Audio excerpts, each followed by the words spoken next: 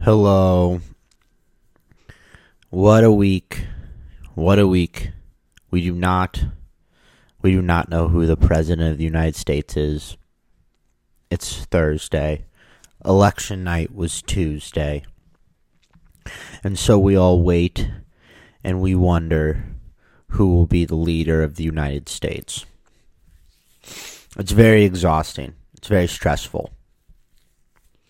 I can feel the tension in the air when I walk the streets and just vibing with people. Everyone seems a little worn out. But we must persevere. We must continue on. There's no point in just worrying about what you can't control. It's a waste of energy. So it's important to continue to just keep busy. I've been keeping busy, and the thing I've been keeping busy with is trying to get the medicine cabinet in my bathroom fixed.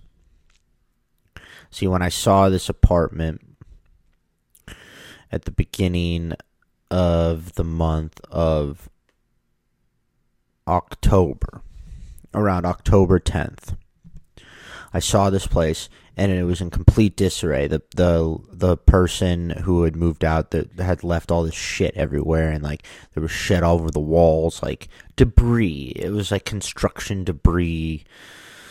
Everything was in disarray, but I really liked the windows. There's these 3 beautiful windows, and I saw the light pour in. And all I need is a room with some nice light. And it's looking over kind of this funky garden. And so I said, as soon as I saw it, I was like, give me this shit. I'll take it. Put my money down. Let's go. But I didn't do the walkthrough. I didn't walk through and like test the stove. I didn't really look at the refrigerator. I didn't go into the bathroom and, fiddle around with everything. I just saw the nice light in the view, and it was a big enough space. And so I said, fuck it, let's go. It was an impulse. It wasn't an impulse, but it's when you know, you know. It's like that. It's like if you're ever in a relationship and you're like, or even in the beginning. If you're in the beginning of a relationship with someone and you're like, I don't know. Maybe that's not a great sign. But if you walk into an apartment and you just know, it just hits. You and the apartment are a match. I feel like you got to send that shit. Get yourself an apartment. Figure out the details later. So that's what happened. So I get into the apartment, and the medicine cabinet is one of those mirrors with the door that opens. The medicine cabinet door won't stay shut. It keeps jutting out all the way. It keeps jutting out. So you have to, when you're standing in the bathroom, one, everyone can see the innards of what's inside the medicine cabinet, and 2, it's a very uncomfortable, it's like you're brushing your teeth, but you have no space. The medicine cabinet is impinging on your space. So I was very annoyed by this. So, I hit up the superintendent, Lewis. This was a month ago. I hit up the superintendent saying, hey, Lewis, I'm the new guy in the building. Just,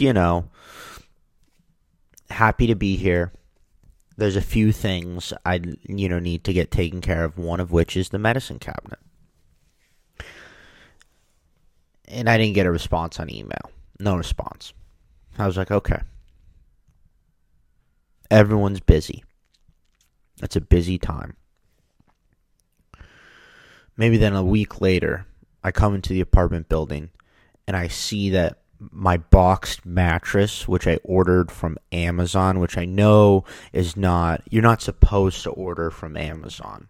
Everyone has to be a closeted Amazon customer. Like, you're not allowed to publicly say, I ordered something from Amazon. even because it's a terrible company, it treats its employees terribly, but the convenience and the pricing are just outrageous. So I succumbed, and I ordered from Amazon. I won't do that with bookstores though. I'm an in-person bookstore guy, but for the bed frame, for the mattress, I ordered from Amazon, and I had to carry this mattress up 4 flights of stairs, and I was very hungover. And I was in the lobby just trying to figure out how I was going to carry a really heavy mattress up these 4 flights of stairs. And then in the lobby walks Lewis. And he's like, middle-aged Latino guy, bald head, just kind face, strong. And I was like, hey, Lewis, how's it going? I'm in 4B. He was like, oh, yeah, I got your email. I got here the things you want fixed. I'll help you fix them. I said, great. And I said, look, I'm happy to pay you, but, is there any way you can help me carry this mattress up 4 flights of stairs? And Lewis said, you don't need to pay me. Let's go. So we carried the mattress up 4 flights of stairs. It was so heavy. And at the top, I was dying. I was just so hungover and tired. And I was leaning over. I was like, And Lewis looked at me and he was like, hey, man, breathe in, breathe out. I'll come by and fix the light bulbs in the medicine cabinet tomorrow. I said, great. And this was a month ago. And then he fixed the light bulbs, but he didn't fix the medicine cabinet. So throughout the past month, I'd hit him up once a week, hey, Lewis, what are we doing with, just checking in. What do we think about the medicine cabinet? Just checking in, just being very kind, just check-ins, and never got a response. And then I was put in this situation where I was like, do I mention something to his superior? But then I was like, no, because Lewis helped me with the mattress up the 4 flights of stairs. Don't fuck over Lewis. He's busy. He's probably doing the best he can. So I just kind of waited, would run into him, be like, hey, what's up with the medicine cabinet? He's like, oh, yeah, I got you. Didn't fix the medicine cabinet. So then finally, yesterday, I ran into him. I didn't even have to say anything. He was like, hey, oh, man, I'm so sorry. Don't shoot, man. He was like, don't shoot. That's what he said to me. He said, don't shoot me. Don't shoot me. I'll fix the medicine cabinet. So he was like, I'll be at your place by 9 tomorrow. I said, all right, that's great. So then this morning he came through and fixed the medicine cabinet. And it's good. It's looking great. And I'm so much happier. But, it's like, if you're renting, it needs to be a habitable space. It needs to be habitable. And, when you're in the bathroom, that's some of your most sensitive, vulnerable time. That's when you're cleaning this temple of your spirit.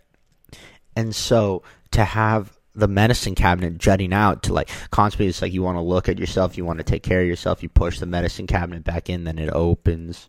Or when you have guests over, then they see everything. It's everyone wants to snoop in someone else's medicine cabinet, but when it's just wide open. So yeah, and Lewis wasn't in the best mood this morning when he was fixing the medicine cabinet. He seemed a little grouchy. And I wonder if it's he looks at me and he's like, this guy should know.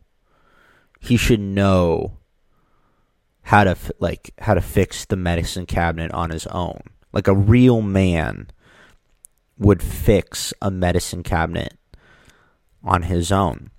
But I just don't know, I don't know how to fix a medicine cabinet. And And that's not the part of the deal, is that the medicine cabinet comes with the apartment. It should be functional. That's why I'm paying this rent. That's the rule. So I don't know. When he finished, he was just like, the medicine cabinet's done. You're good to go. And then he just walked out of the apartment. So I think it's a good relationship. I think it's solid. I don't think it's an amazing relationship, but I don't think it's a bad relationship either. I just think it's a very steady relationship with me and Lewis. But I'm glad I didn't go to the supervisor. See, what I was doing is I was building a record.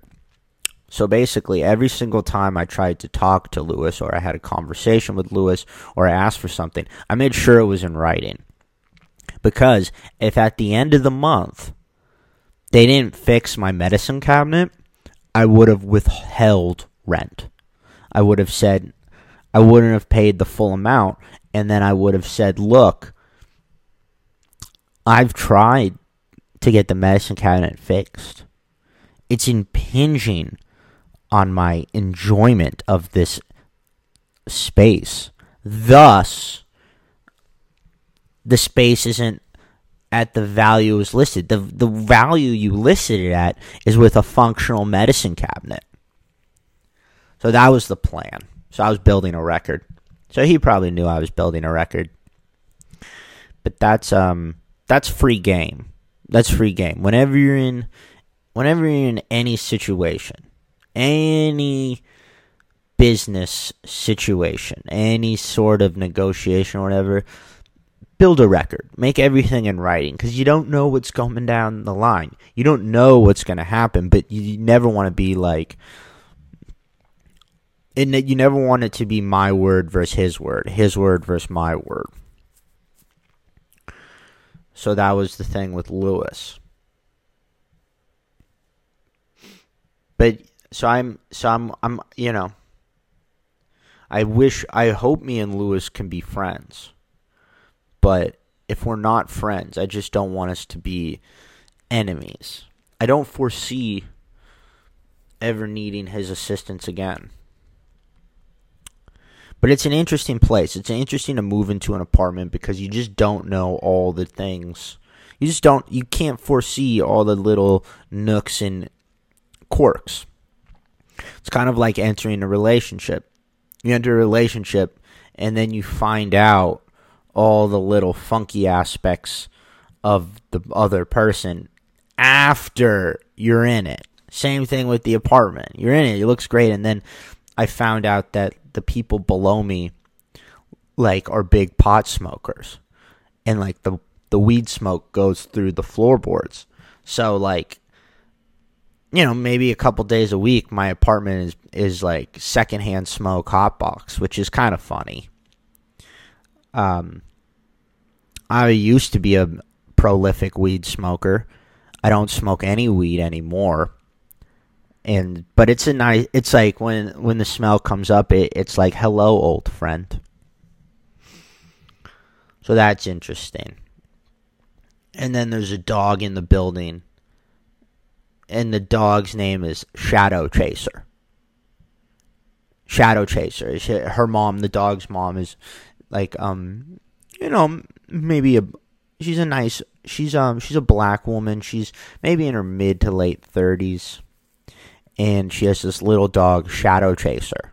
And Shadow Chaser is this little tiny like little fluff ball. Shadow Chaser is always barking. She's always barking at me when I walk into the building. She barks when you pass the door. So when I see her, I call her Shadow Barker. By accident. I'm always like, hi, Shadow Barker. But it's really Shadow Chaser. So those are the cast of characters. It's Lewis in the medicine cabinet, the marijuana smoker below me, and Shadow Chaser. Those are the cast of characters in the life. But there were a lot of election week, is weighed heavy, but there's been a lot of different little moments, little good moments, little jewels that I've encountered as just passing through. I went to the chess park the other day. And at the chess park, I sat down and played with this guy, Matt. He's a black guy wearing a hood. He's older, probably in his 50s. He had one of his front teeth was gold. It had like a gold cap, those old school gold caps. And I said, how much for a game? He said $5 for one game. I said, could we do two? He said, okay. So 5 for 2. So we sat down and played some chess. And I haven't played speed chess in a long time, maybe over a year. I always get really into it, really addicted to it, really into it, and then I get to a level. I kind of hit this level, and I think the only way to beat the level is if I really break down the game, read the books, and I never want to do that, so then I stop, and then I work all the way back up to the level, so I'm still kind of on this circle of hell of chess. And there's no point in getting really good at chess. It's just a fun thing to do, but it's not something to kill yourself over. But anyways, I was playing with him, Matt, and I was like, "Where are you from, man?" And he said, "I was born in Bedford-Stuyvesant." I said, "You still live there?" And he goes, "No." I go, "Where do you live?" He says, "I live in the Bronx." I said, "How's it going up there?" And he said, "Well, it's good, but you really got to be careful with who you're friends with." And I said, "Oh, really? Please explain more." And he goes, "You just got to, it's just people put he said, guys, they'll just prey on your generosity. You can't be too nice to people because then they're just preying on your generosity." I said, "I feel that, man. I understand what you're saying." He's like, "Yeah, man, there's this guy who always comes around my house. And first few times it's all right, you got no bread? Okay, you got no food? Okay, come in, have a drink, smoke some weed, chill. You can eat some of my food. We'll hang out." But now he's knocking on my door every week, all the time. "Hey, man, what's up? What's up? What's up?" And it's I'm not your boyfriend. The guy at the park, Matt, he was like, "You ain't my bitch." He was like, "You ain't my bitch. You ain't my woman. You coming over here, eating my food, smoking my weed. What's the matter with you?" He's like, "So now I don't even answer the door when he knocks." I said, "Yeah, man, that's fucked up. People use you." He's like, "Yeah, man. And I'm nice to him when I'm high. Because when I'm drinking and I'm smoking, I've escaped all my anxiety of the world. And I'm nice to him." He was like, "And he's young, man. He's young." And I said, "Oh, that's it. You can't be friends with a young guy because they're just they see you as the parent and they're just taking from you. They don't know. They don't. That's just a young man game. It's they're in the role of the child." He was like, "Yeah, man, yeah." He's like, he's always talking to me about his dad, how his dad did him wrong, da da da da. And I said, "Yeah, Matt, that's I'm sorry, man. I'm sorry, it's not easy. It's painful to break up. It's painful to have male friendship breakups." He was like, "Yeah, man, I know." So that was interesting. Another interesting interaction I had was I was in the laundromat. And I was reading my book on Greek myths. And this woman, this short Latina woman, with kind of a big pot belly, she was probably in her mid-40s, kind of walks up to me and just stands there. And I go, "Can I help you?" And she goes, "Oh, I'm just being nosy, just being a busybody myself." And I said, "What's up?" She's like, "I like your book. I like the drawings." And I go, "Are you an artist?" She was like, I used to do hair and nails, and I'm teaching my son to draw." And I said, "Oh, well, what do you do now?" And she goes, "Oh, well, I had a stroke. So now I'm on disability," but she has a helper. She had a helper, an assistant who was kind of helping with the laundry. And me and Anna were just chopping game, talking. She had this great personality, this personality of a hairdresser. Just could talk. She's telling me that women now pay $70 to get their hair done. It's a great business. I was like, man, I should get into the hair salon business. Just own a hair salon. It'd be nice. But yeah, she was telling me that, and then she had the seizure. And she said she has twins, two 14-year-old twins, a boy and a girl. And the boy is electing not to go to school in COVID. But the girl is deciding to go to school in COVID. And she was like, I guess that's his choice. And I was thinking about it. Would I go to school during this time? If I was in high school, would I go to school? Or middle school? That's a tough call. It's a tough call. I think I probably would, just because I think it would get so boring to be at home. But then again, like, they're in the, the age of social media, so maybe it would be more interesting. But anyways, there was something Anna said to me that was nice. She goes, art is art, baby. Art is art. Whether you're doing hair, nails, whatever it is, art is art.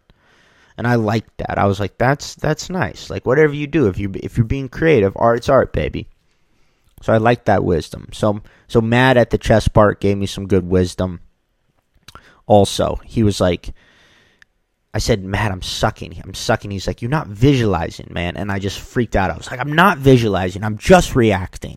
My chess game is strictly reactionary. And I'm not visualizing the moves. I'm just reacting. So we laughed about that. So that was the lesson. You got to visualize. And then with Anna, it's art is art, baby. Art is art. Also, when I was walking the streets, I saw Emily Ratajkowski, the model. Well, I don't know how to say her name correctly, but the famous Instagram model. I saw her and her husband and their dog, and she's pregnant now. So, Mazel Tov. And then I also saw Michael Cera on the street walking around. So I made some eye contact. It's nice to see celebrities, the special people, all the special ones. And on Halloween, there was just a dance party down the block from my house. And I was like, that's why this place is so magical. It's because you can just, like, walk outside and then there's a fucking dance party down the way. And you can go and dance by yourself and be completely anonymous. Just break that shit down. There's an I Love McConan song. He's like, I got to stay up all night to break that shit down. And it's true. There's all these emotional pockets in your body. And when you dance, it's like, you're just breaking these buildups down. Maybe if you haven't done all the psychedelics, you don't know like McConan knows. But that's the story.